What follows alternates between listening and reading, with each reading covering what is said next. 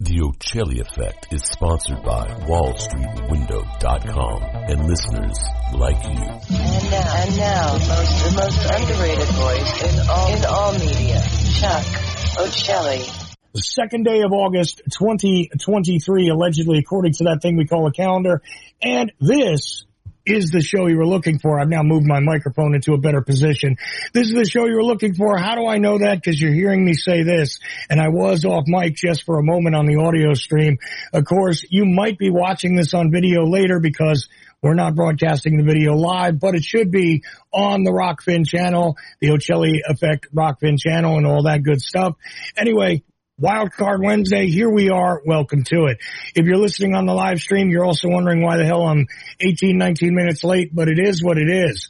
Just about 19 minutes after the hour of 8 p.m. in the Eastern time zone of what we used to call America. Anyway, who do I have with me? Now, I'm not sure what his most recent projects are, but I do, and you guys, if you've been with the show for a little bit, might recall a guy named Carl, and I always screw up the way I pronounce his last name.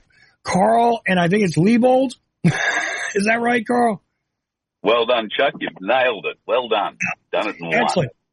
For a while there, I was reading it wrong, and because it looks like the word lies in the beginning, I was saying Liebold. Not that you're a liar, but I was saying Liebold. I thought that was correct, but it's Liebold.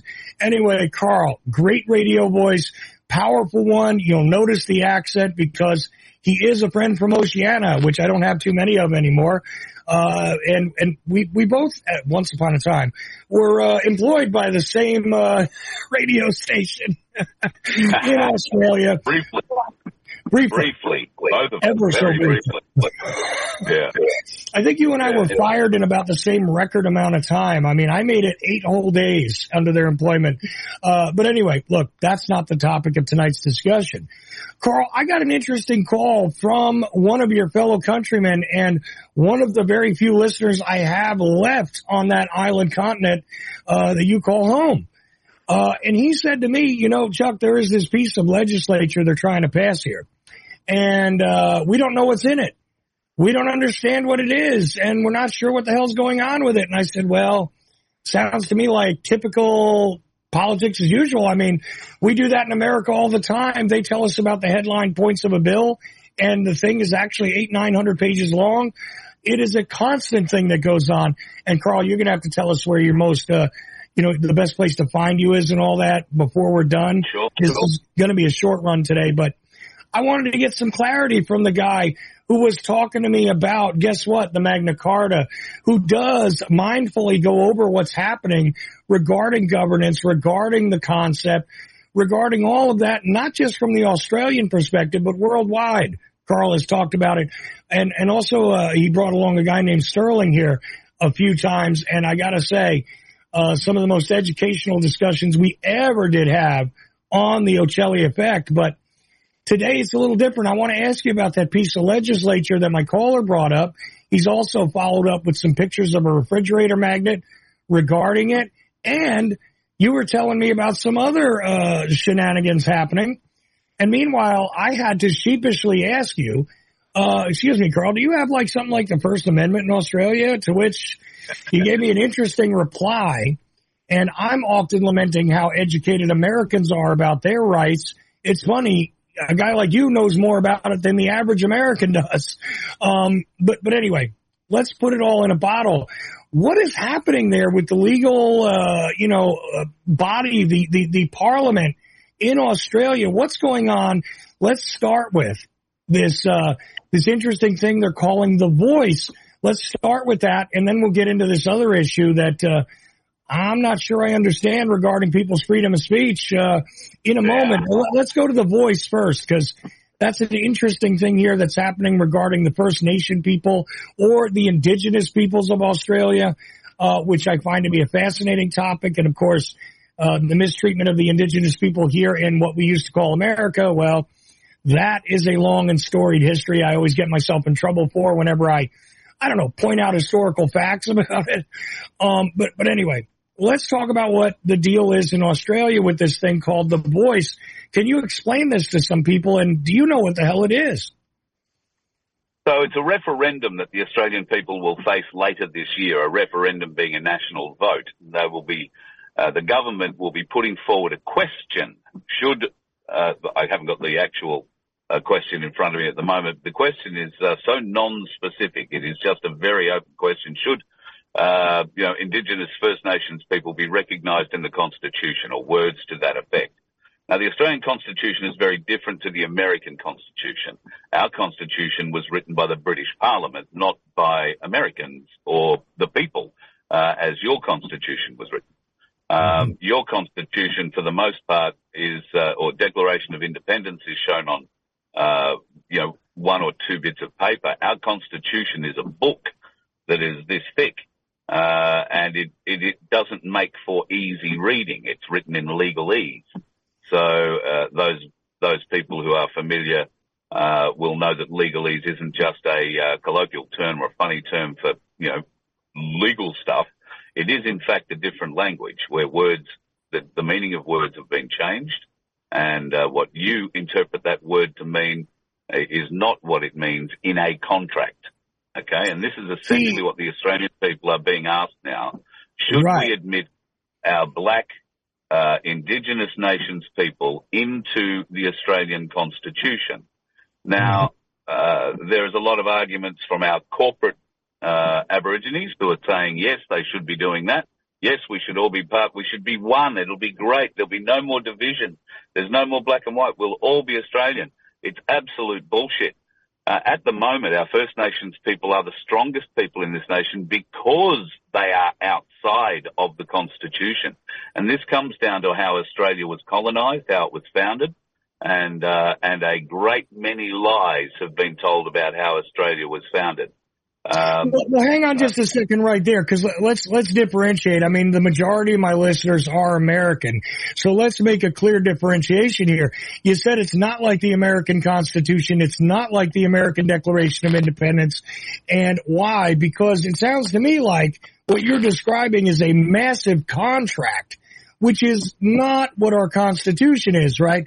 Our Constitution is supposed to be, as far as I understand, a memorialization of the rights which are supposed to be protected by the government. Okay, that's the most basic understanding of it, and it has expanded over the years. There are always, conflicts over what this means or that means, and we settle that with our Supreme Court, allegedly. Okay, and all this, but it is a declaration. It is a legal declaration, but not a contract. There is a difference, and it sounds to me like what you have there is a massive corporate contract. Now, also for a listener somewhere else, they might not know what the difference is between your corporate Aboriginal people and your independent Aboriginal people. Two things occur to me during this discussion right away. One is that from an outsider's point of view, if you're saying that everybody who is not being represented should be represented in the government, that almost sounds like a positive idea to an American listener. Hey, wait a minute. There's some people not being represented who live there, who are subject to the laws. Well, hell, they need to be represented. Why? Okay, sounds like a good idea. One.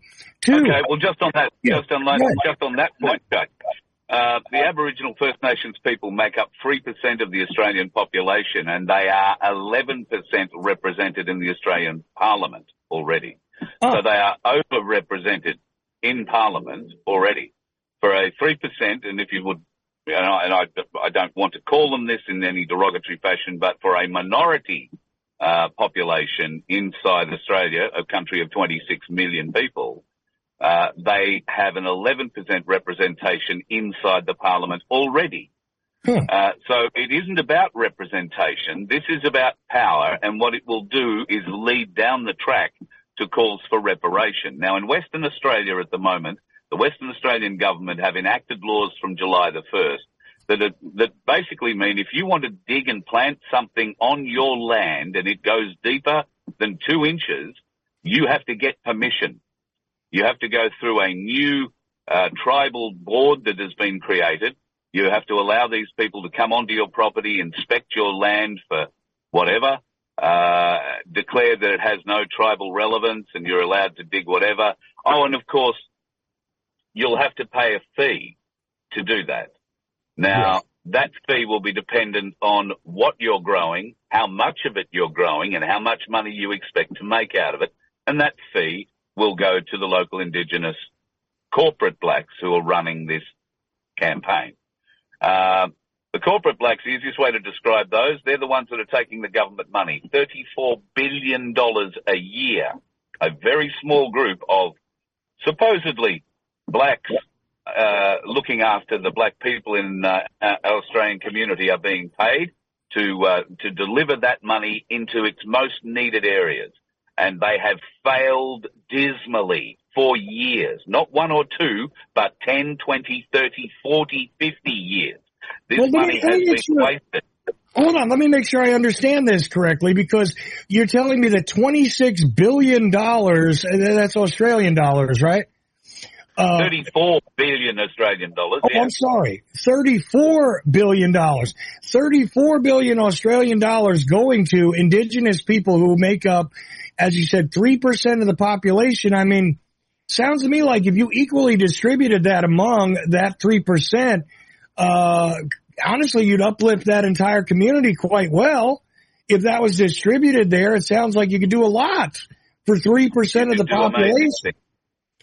Yeah. Instead, these people are feathering their own nests, and I'm not saying they get to keep it all. They're not. They're funneling it back to the politicians who are giving it to them, I feel. And we will prove that. Every touch leaves its trace, as an old mate of mine likes to say. And we will find evidence of it, because they are circulating the money. You know, they don't get to keep it all. They get to get their clip on the way past, but then it gets passed to the next person, the next person, the next person, and guaranteed it gets back to the politicians at some point. So it goes into their back pocket. How many years has this been the condition? Because, I mean, it sounds to me like you should have evidence of some upgrades, some benefit going to those people, since that's where that money's supposed to go, right?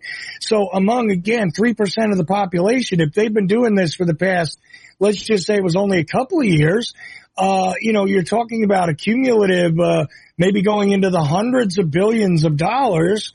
You should see some evidence of improvements in the community among those people, shouldn't you?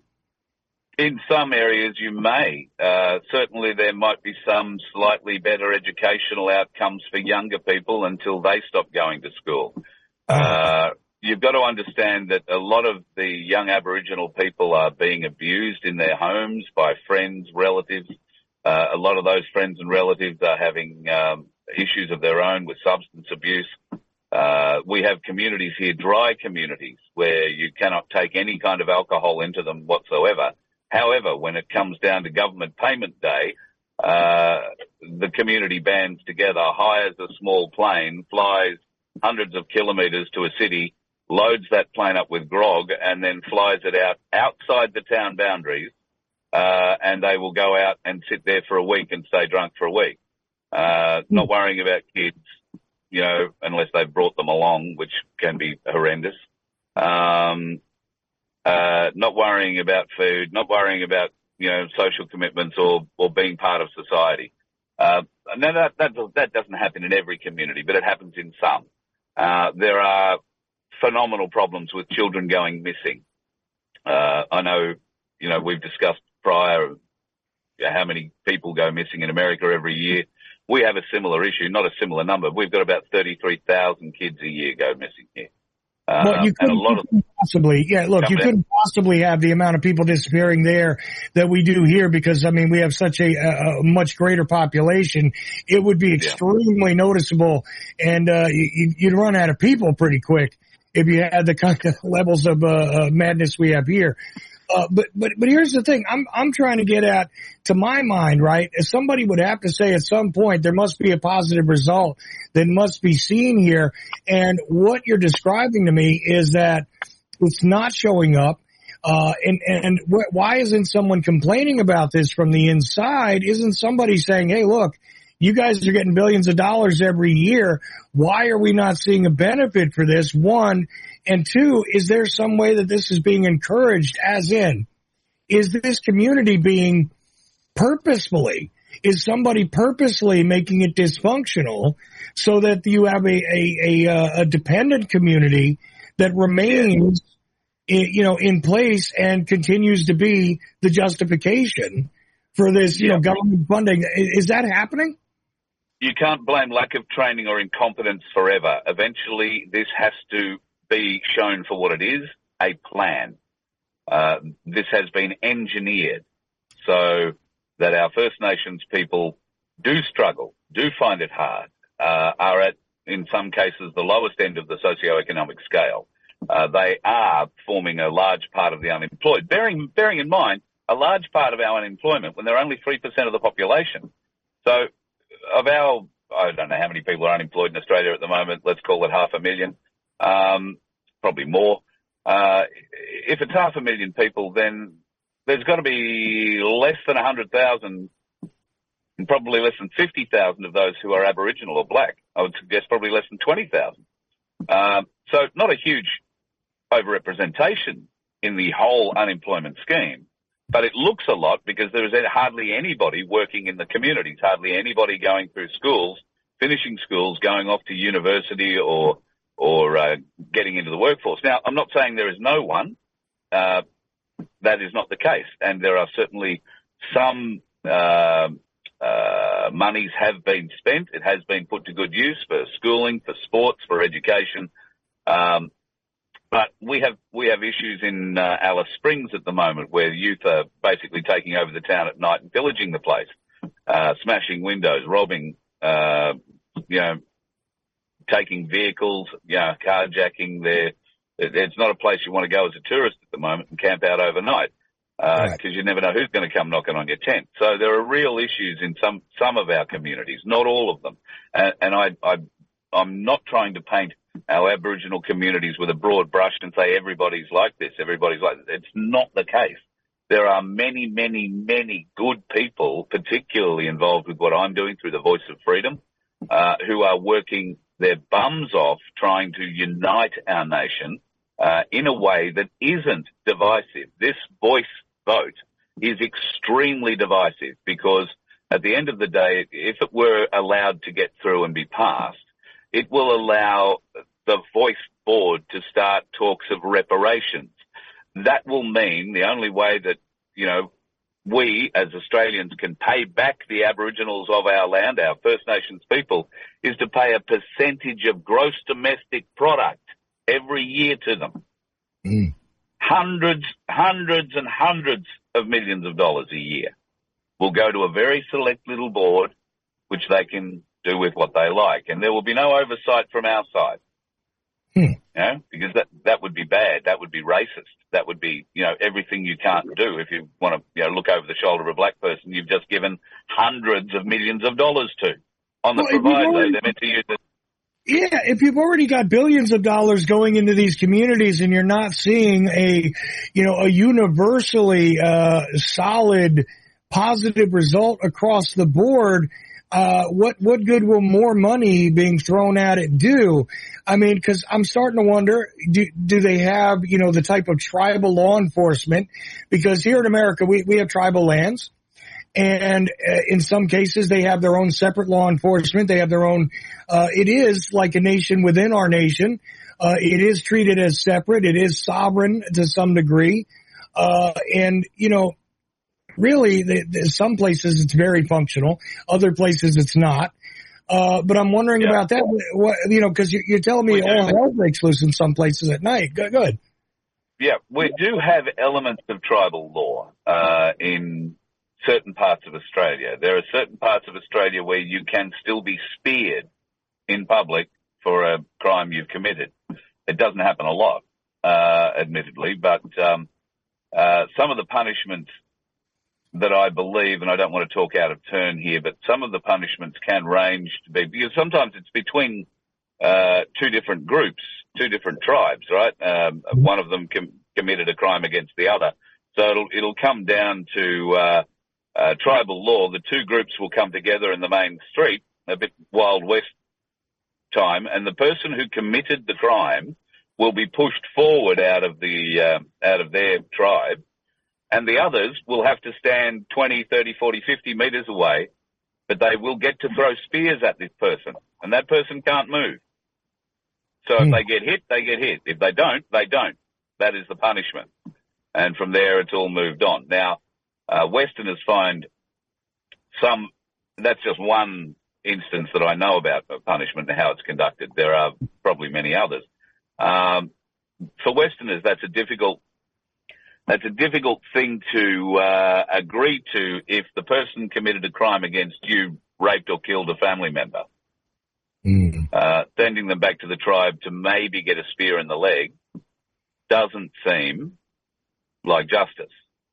So there has to be some sort of working together there. I think for smaller crimes, tribal law is used, and particularly for children, it can be used a great deal. But in certain parts of our country, the Northern Territory particularly, most of the Northern Territory has been sold off to big mining interests around the world. The last thing they want is Indigenous people on that land making a claim to it. So, well, yeah, there's the other question. Yeah, there's the other question that occurred to me regarding this, because you talked about, needing to get permission and having all these surveys taken, of course, at your expense if you're deciding to do something with a piece of land. I'm curious about the concept of ownership, because, does anybody own a piece of land? Are they then able to do what they want with it if they own it individually? Or is that different? Because, here we are, property rights. A lot of people tell me that is the thing that actually drives freedom, et cetera. I have arguments with those people all the time, but the idea that if you own something, you can do with it as you see fit, provided that you're not injuring anyone else, seems to me to be logical. But what is the status of that regarding the First Nation people there? Do they have control of their land as individuals, or do only councils and groups and approved individuals get to make these decisions? Is that the case? So at the moment, recently you would have thought you owned your land.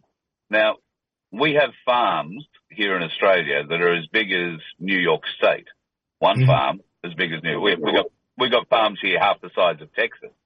Right. We're talking hundreds or millions of square kilometers of open farming space. Okay, rocks and thistles are about all you're going to grow in some parts of it, but it is deemed that kind of land. Now, if you happen to grow wheat, for instance, and I know America has a huge wheat belt, so does Australia. We obviously keep what we need for us. The rest of it goes to the world market. We export wheat all over the world, like yours. It's very, very high-grade stuff. Our farmers grow billions of tons of wheat every year, and in Western Australia, they grow it on those farms as big as some American states. It's amazing to watch them when they're cropping, because you might find 30 headers in a field just ploughing through this thing all at one time. And it's a big business out here to go around, contract harvesting. So, big business. So now in Western Australia, if you want to plant that crop, you have to go and seek permission from this Aboriginal advisory body that has been given veto power essentially over your land. There is a gentleman who happens to be Aboriginal. He's bought 4,000 acres of what is scrubland on a bluff overlooking, the great Southern Ocean, essentially. A very cold, bleak part of the world here in Australia. It will have beautiful days, but when they're bad, they're really bad. He's bought 4,000 acres there. And now it's cost him, they want to charge him $20,000 so they can come onto his land, do an inspection and approve the installation of a driveway to the part of the property where he wants to build a house and approve his house. This man is Aboriginal. But it's going to cost him another $20,000 if he wants to build on that land. Now, the other point you raise is, do you own the land? Well, we are looking into that right now. On face value, while you may think you own a piece of land, some years ago the Australian government digitised property in this country. And when they did that, they took your land off you and they took ownership of it. You just think you own it. You get the rights to pass it around and pretend you own it when you sell your ownership of it. But at the end of the day, it's owned by the government. And if they want you off it, they will take you. off it and keep it. So there are a lot of things just starting to come to light about that now. A lot of Australians are just starting to wake up, and I'll tell you that on the front page of our largest weekend and probably biggest newspaper masthead in this country, The Australian, the Weekend Australian this past weekend had Fauci on the front of it with COVID-19 scam. They lied to us about the science. So they're starting to bring that story out. Interestingly, that's pretty confident that's a Murdoch-owned newspaper. So if that's starting to come out, it might not be. It might be Fairfax, now that I think about it. But no other media in Australia has covered it. 60 Minutes haven't picked up a story. No news, no mainstream TV news have picked it up as a story.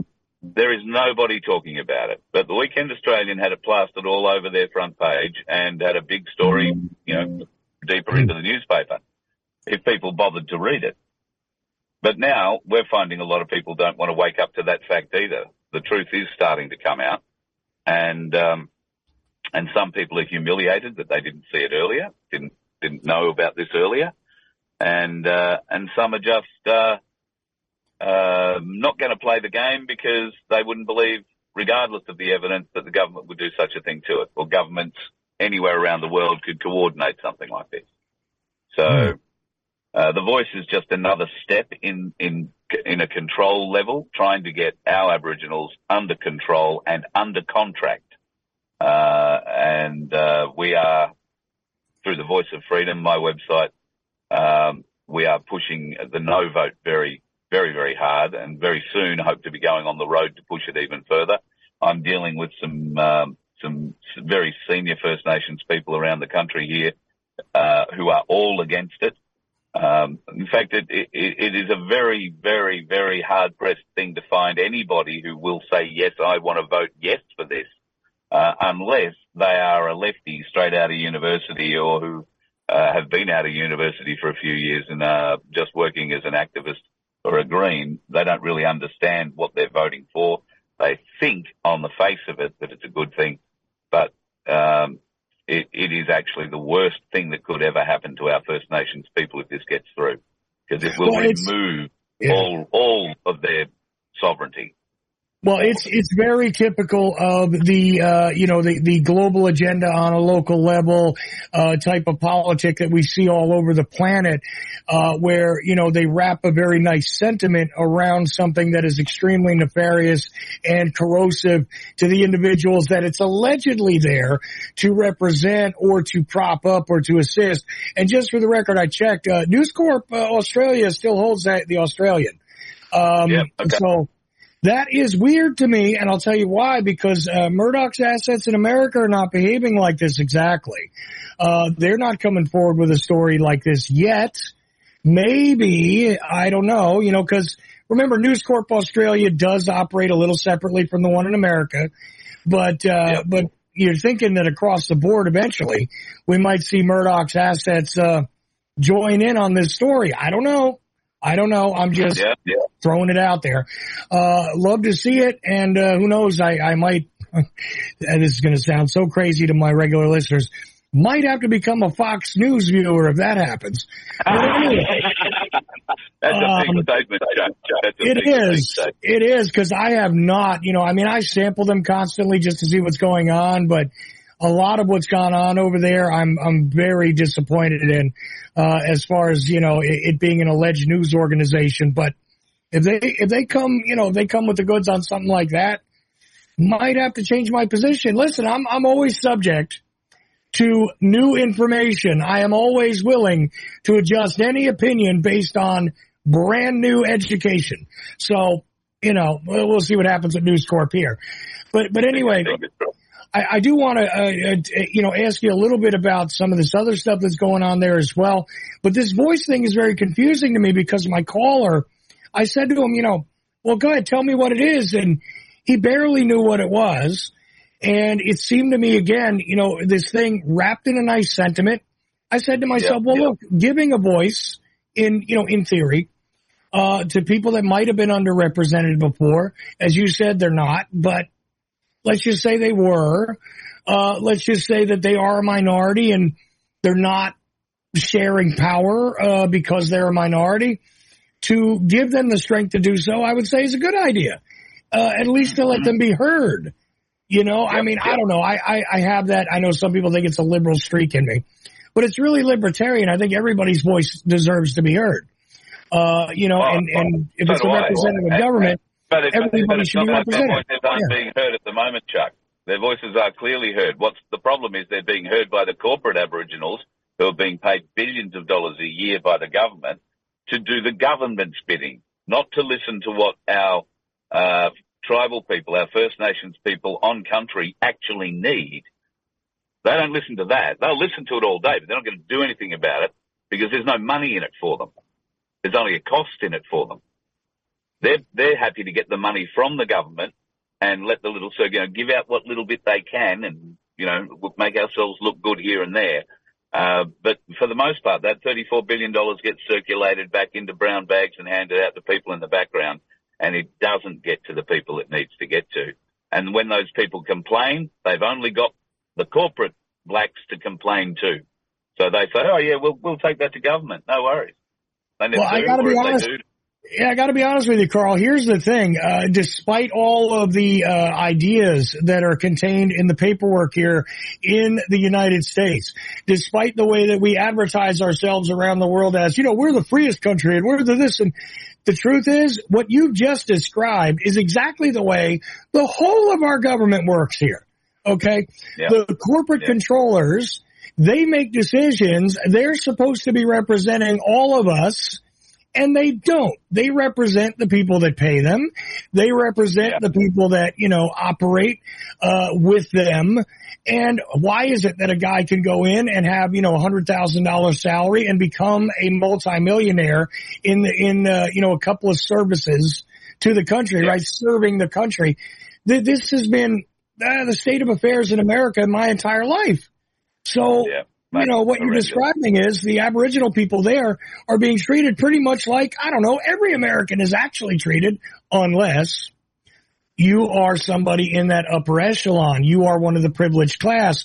Then you might have a say in things because you've got the ability to pay to play. Otherwise, forget it. Everybody else is represented exactly as you just described. The Aboriginal people and I keep saying Aboriginal, I might be wrong with that term, but the First Nation. Tribal is a nice way of putting it. Okay. The tribal people there. The way that what we used to call the American Indian, they're now called Native Americans, or maybe there's a new term. Here, I don't know. I don't keep up with the PC. I know who I'm talking about.